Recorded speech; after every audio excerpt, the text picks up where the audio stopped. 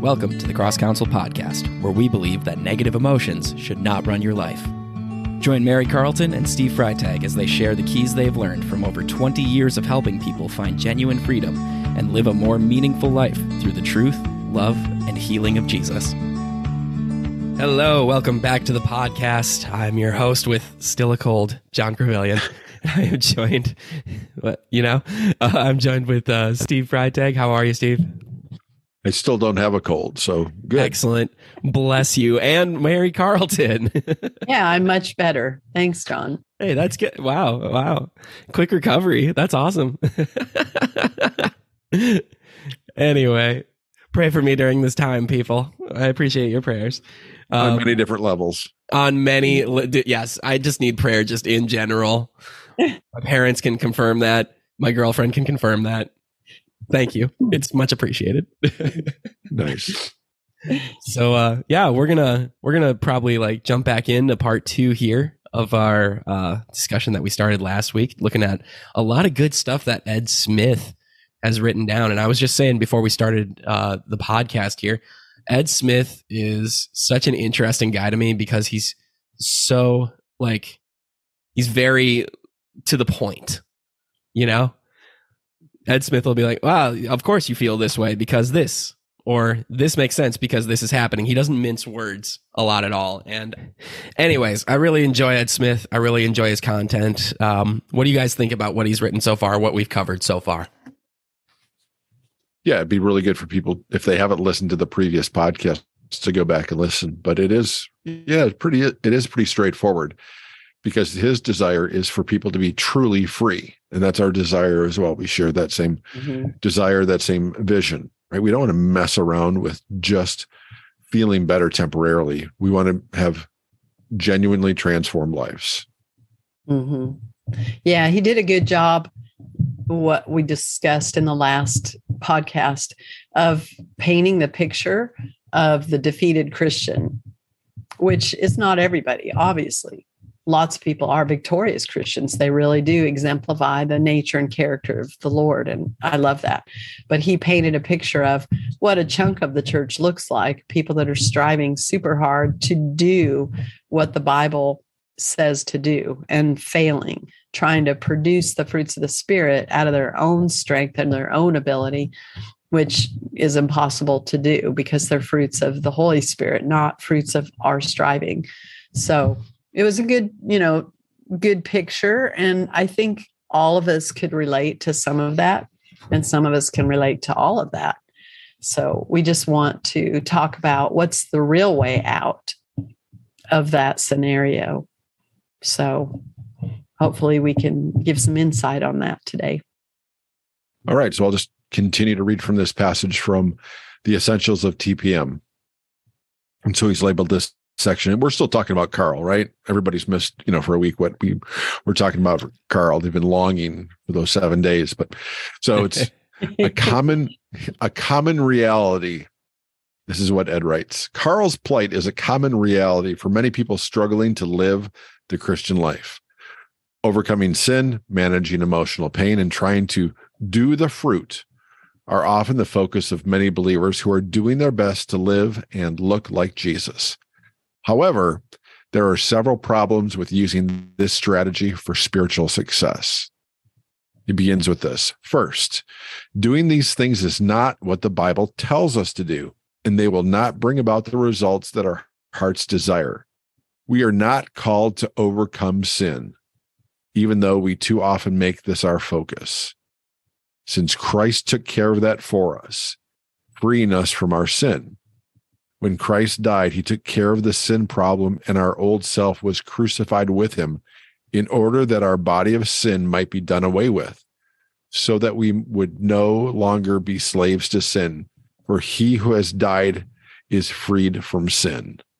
That's from Romans 6, verses 6 and 7. And that's powerful stuff. We read that, we study that, we hear about that, but we don't really grasp what that truly means, what really happened at the cross. He goes on, being victorious is not about us overcoming sin, but rather resting in the victory we have been given in Christ, because it is God who gives us the victory through our Lord Jesus Christ. That's 1 Corinthians 15:57. The question we need to ask is, why am I still struggling with sin anyway? For as the Apostle Paul declared, how shall we who died to sin still live in it?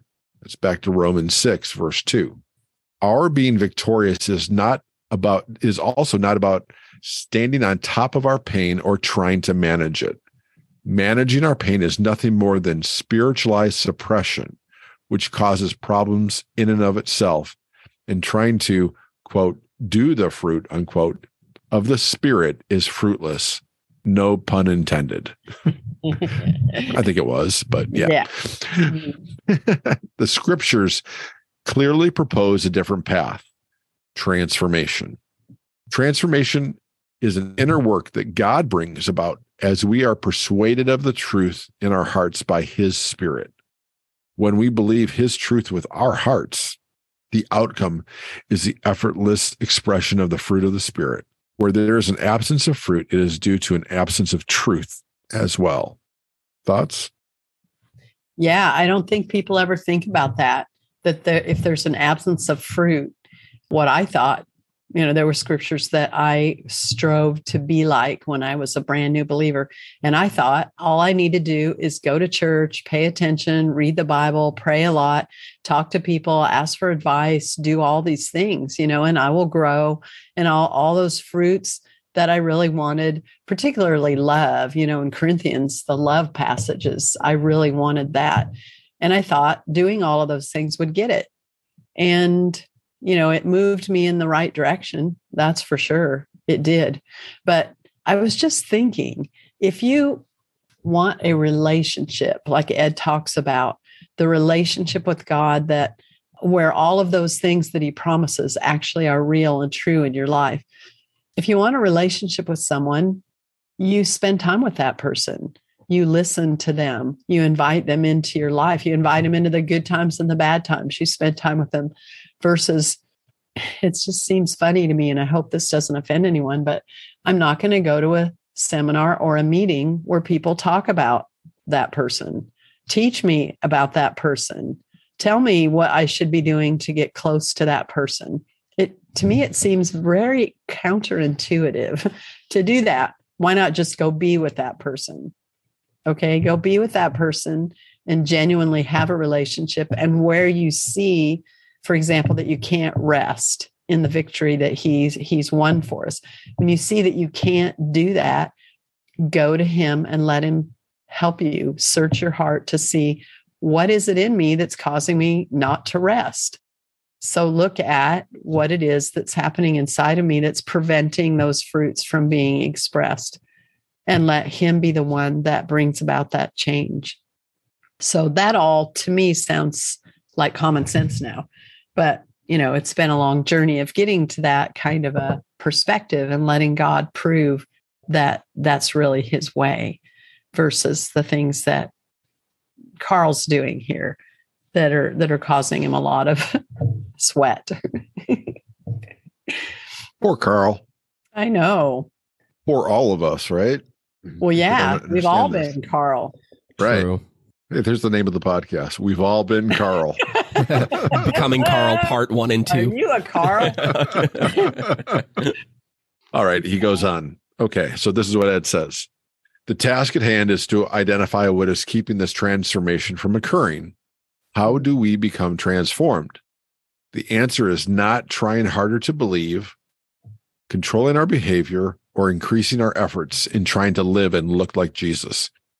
We will soon discover that what we believe in our hearts has a major impact on all that we feel and do. When we believe lies, they will feel true to us and will inevitably affect our thoughts, feelings, and behavior. However, when we know the truth in our hearts, we will live out the truth effortlessly. The fruit of the Spirit is His fruit, not a product of our own doing. The ultimate goal of transformational prayer is that the person might know the truth within his or her heart, resulting in the effortless and maintenance-free expression of the fruit of the Holy Spirit in their daily lives. Managing our pain is nothing more than spiritualized suppression, which causes problems in and of itself. Mm-hmm. And trying to do the fruit of the Spirit is fruitless. No pun intended. I liked what you said, what he said. You read that what we believe in our hearts will be what we live out. Again, it goes back to relationship, right? If you're in a relationship with someone and you believe in your heart that you're cared for, that they love you, that they value you and esteem you, they like to be around you, they're a person of character, a person you can trust, all those things. If you believe those things in your heart, you're going to be drawn to that person. Versus if you believe in your heart that they can't be trusted, that you're really not worthy to be in a relationship with them, or that you're not good enough, or any of those negative beliefs that we hold deep down, it's going to be reflected in your relationship, right? You're not going to want to even be around that person if you believe they can't be trusted, if you believe that they don't care about you, right? It pushes you away from them. And so that's an example of how believing lies deep down about God, you just can't overcome those by trying to be a good person and trying to please him and trying to do the right thing. You have to let the Lord deal with those beliefs, or you're never going to pull close to him and draw close to him and be able to manifest the fruits of the Spirit or any of the qualities that God wants us to exhibit that are representative of him. So beliefs are so important. Heart beliefs about him and about ourselves are super important. It's like what a man believes in his heart, what he thinks in his heart, he is. That's just so powerful.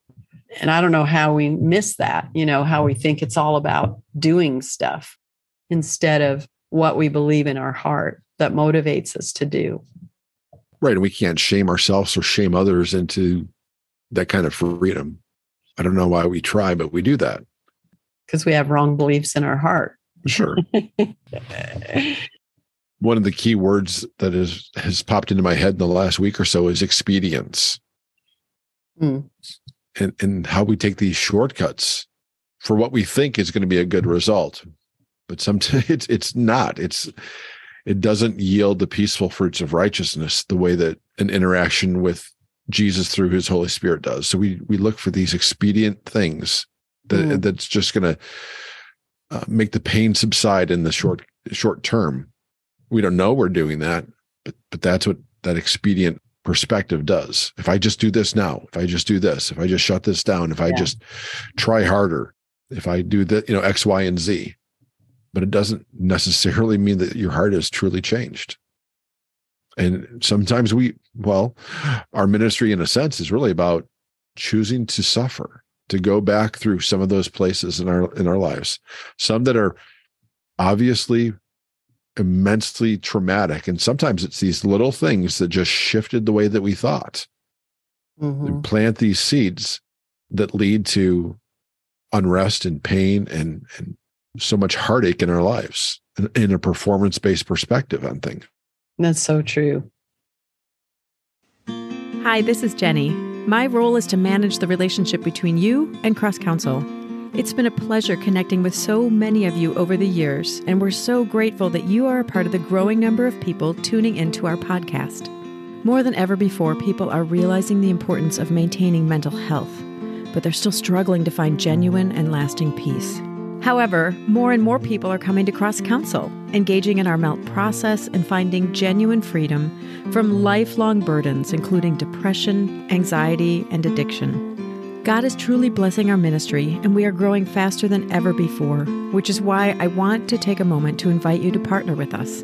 We've never turned anyone away for their inability to pay for a session, and our team of donors is vital to keeping that a reality.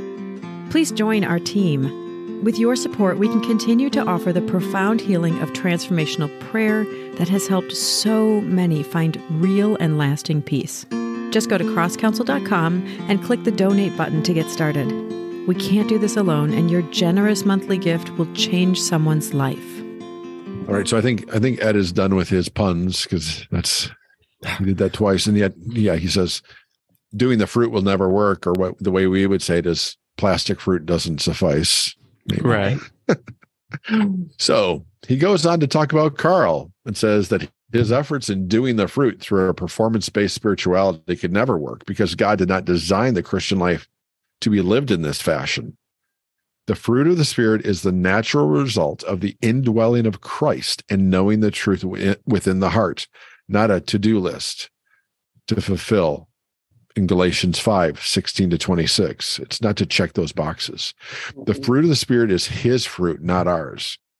There was a reason Carl was not experiencing the victory he hoped for, but trying harder was not the answer. Before Carl or any of us can experience the fruit of the Spirit, several things need to be in place. First, we must reframe our life difficulties from a heavenly perspective. God's view of what we are going through is often very different from our own. When we are able to view life from his perspective, we will feel what God feels. God's emotions are a direct reflection of his truth. Although we may not always know what God is feeling, we can certainly know with certainty what he is not feeling. He is not wringing his hands with fear and worry. He is not anxious or stressed. He does not feel alone, abandoned, or forsaken. He is not overwhelmed with apprehension, hopelessness, or despair. So then, if we feel any of these things, we hold a different perspective than his. Until we can view our life situations from his perspective, we will continually misinterpret our situation and feel the emotions that correspond to our lie-based interpretation. This inaccurate interpretation will rob us of his fruit. Boom. What do you guys think about God's emotion? Because some people believe that God has no emotion, that the emotion that's described or ascribed to him is just a way for us to kind of relate to what God's thoughts are. Well, the word talks about his emotions. Right. So Yeah. Like, can't get around that. mm-hmm. Well, the way they get around that is saying that, well, that's just for our sake. It's not really real. It's just the way that we could possibly relate to him who has no emotions. But John, you were going to say? Oh, no, I was just going to say, like, it seems pretty real to me, you know? Like, I mean, especially since if all good things are created from him and are like a part of him, and all evil things are not a part of him, even before there was sin, there was emotion. Like Adam and Eve had emotions. They had feelings. They, you know, like they had that happening to them. So I think it's a little silly to assume God doesn't have any emotions when he definitely, like, when creation was perfect, he gave those to Adam and Eve. I mean, if we want to get like super logical, and if I'm arguing with someone who's getting heady about like, that's for our sake, blah, blah, blah. I don't think so. I think logically you can argue your way out of that God does indeed have emotions, and like those are on display throughout the Bible, you know? So. Yeah, and to say that we're created in God's image, but then he just added the emotional aspect to us seems kind of silly to me too. Yeah, it's a little goofy. Yeah, though I don't think Jesus experienced every emotion that we do because he didn't experience emotions that were mixed in with lie-based thinking. Mm-hmm. I've been thinking lately since we went to Israel, right? And we walked in the Garden of Gethsemane and went to the dungeon in Caiaphas's house where Jesus was held, you know, when he was being tried and all that. You know, how awful what he suffered through was, but for the joy that was set before him, right? He endured that.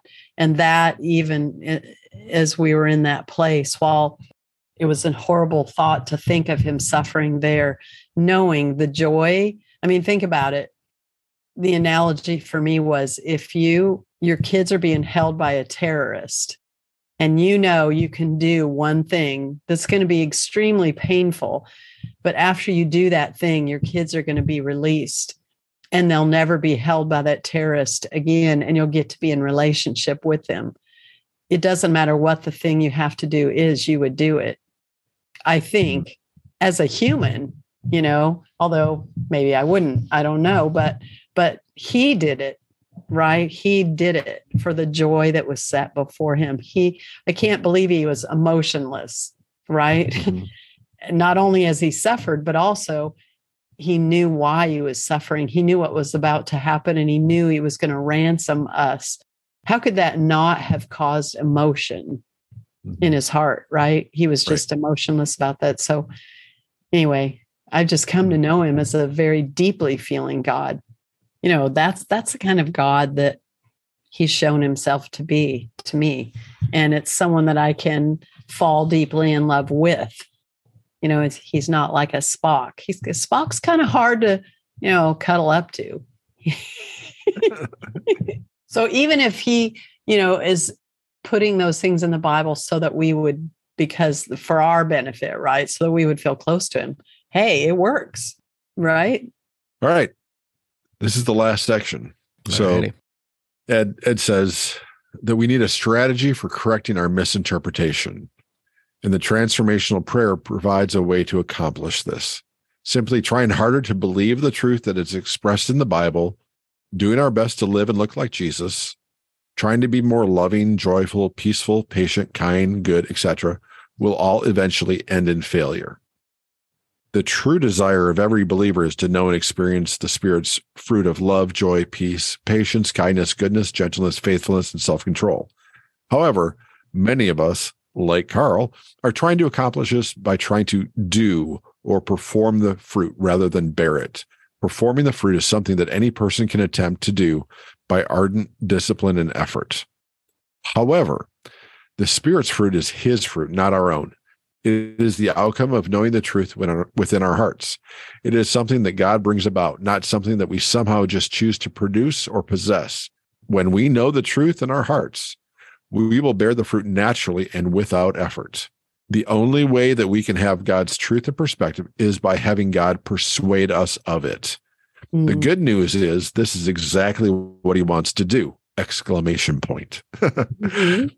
However, we need to be in the proper position to receive it. What we will learn in transformational prayer will help us move to the place where God can shine his light of truth into our hearts. TPM is designed to help us identify that which keeps us from naturally and effortlessly experiencing the fruit of God's Spirit. When Carl felt terrible, defeated, and ready to give up, he was actually in the right place to begin cooperating with God as he refines Carl's faith, renews his mind, and brings about a transformation that would bear real fruit. Coming out of denial regarding what we feel and believe is the first step toward freedom. Amen? Amen. Amen. I like to minister to people that have tried everything. I really do. True. Because they've tried everything and they're so discouraged because they haven't gotten free of things that are in their heart that they know are crippling them in their lives. Because if they've tried everything, then they're at a good place, just like he said about Carl, where they're like, I'm desperate. I'll do anything. Just tell me what I need to do. Right? There's no arguing there. So we just say, okay, here's what it is. Here's your part. Here's God's part. Let's do it. And I found that people are desperate. And you probably know that too, Steve. When they're desperate is when they receive healing, because they let go of all this thinking that they shouldn't do this, that they can manage it on their own, that they should do it a different way. All that stuff they've tried and given up on. And they're desperate. And God meets them in their desperation. It's just so awesome because it's not about what we can do. It's about when our hearts are willing to open and be true and honest with him, that he is able to do what only he can do. Right. And when they're desperate, they're willing to uncork their pain. Mm-hmm. People want the Lord to bring truth and pour truth in, but we've got the bottle all covered and corked up. Yeah. That's what Ed is talking about when he talks about being in the position to receive it. Mm-hmm. I love that idea of God persuading us, and he'll persuade us along the way too. It's not just in those deep memories. A lot of times we have all these defenses that we put up to even go to some of that pain. And Jesus persuades us as we're positioned correctly to go deeper and deeper and deeper into those places. And then even when we get into some of those memories, to go deeper and deeper within the memory, not just these conclusions that we identify that are painful, but to get to the core of what we believe about our value, our identity, our worth, those kind of things. Mm-hmm. And he just loves to pour his truth into those places to bring his light to drive out the darkness. Yeah. So we began this discussion in our last episode talking about somebody who was interested in coming for prayer, to pray the depression away. And while we appreciate people taking the initiative to reach out, because that takes some amount of courage to do that, we don't discourage people from going and getting prayer. But hopefully what we've just discussed in the last 2 episodes has helped people see that there is a better way, that there's a way to freedom. That's what that's what we aim toward. We aim toward that freedom that his truth brings, right? We read in scripture that the truth sets us free. And in my history, that was just salvation. It was just, when you trust in Jesus as your Lord and Savior, that's the truth. And that now you are free. And there is a truth to that. There is that idea that we talked about earlier about what happened at the cross, and that we are infused with his spirit and our identity is his. And we've always been created in his image, but there's something cataclysmic, I think, that happens in our inner being where the Holy Spirit is deposited. Of course, that is beautiful. And that is one level of being set free. Those wages of sin, when it comes to that judgment that we have in from a positional standpoint, yeah, that's true. But the wages of sin is also the consequences of us living life that's not filled with his truth and the fruit, right? Every day there's the consequences. There's the wages of sin. As I avoid things, it's not just the sins that I do, the things that are wrong, but it's even the things that I don't do. Boy, that's the list there. It kind of goes back to, what are the things in your life that you're blind to? Well, you can't list those things. So anyway, I think what surprises people when they step in, that this is more than prayer, us putting our hand on somebody's shoulder or lifting them up. It is really this amazing change that can happen inside of us as a whole new world opens up to how deep Jesus wants to go with us to bring us into that freedom. This has been the Cross Counsel Podcast. Please remember to subscribe, rate, share with your friends, and look for us on social media. The world will become a much better place, and Jesus will be seen in a much better light the more we are transformed by his truth and love. We'll see you next time, everybody.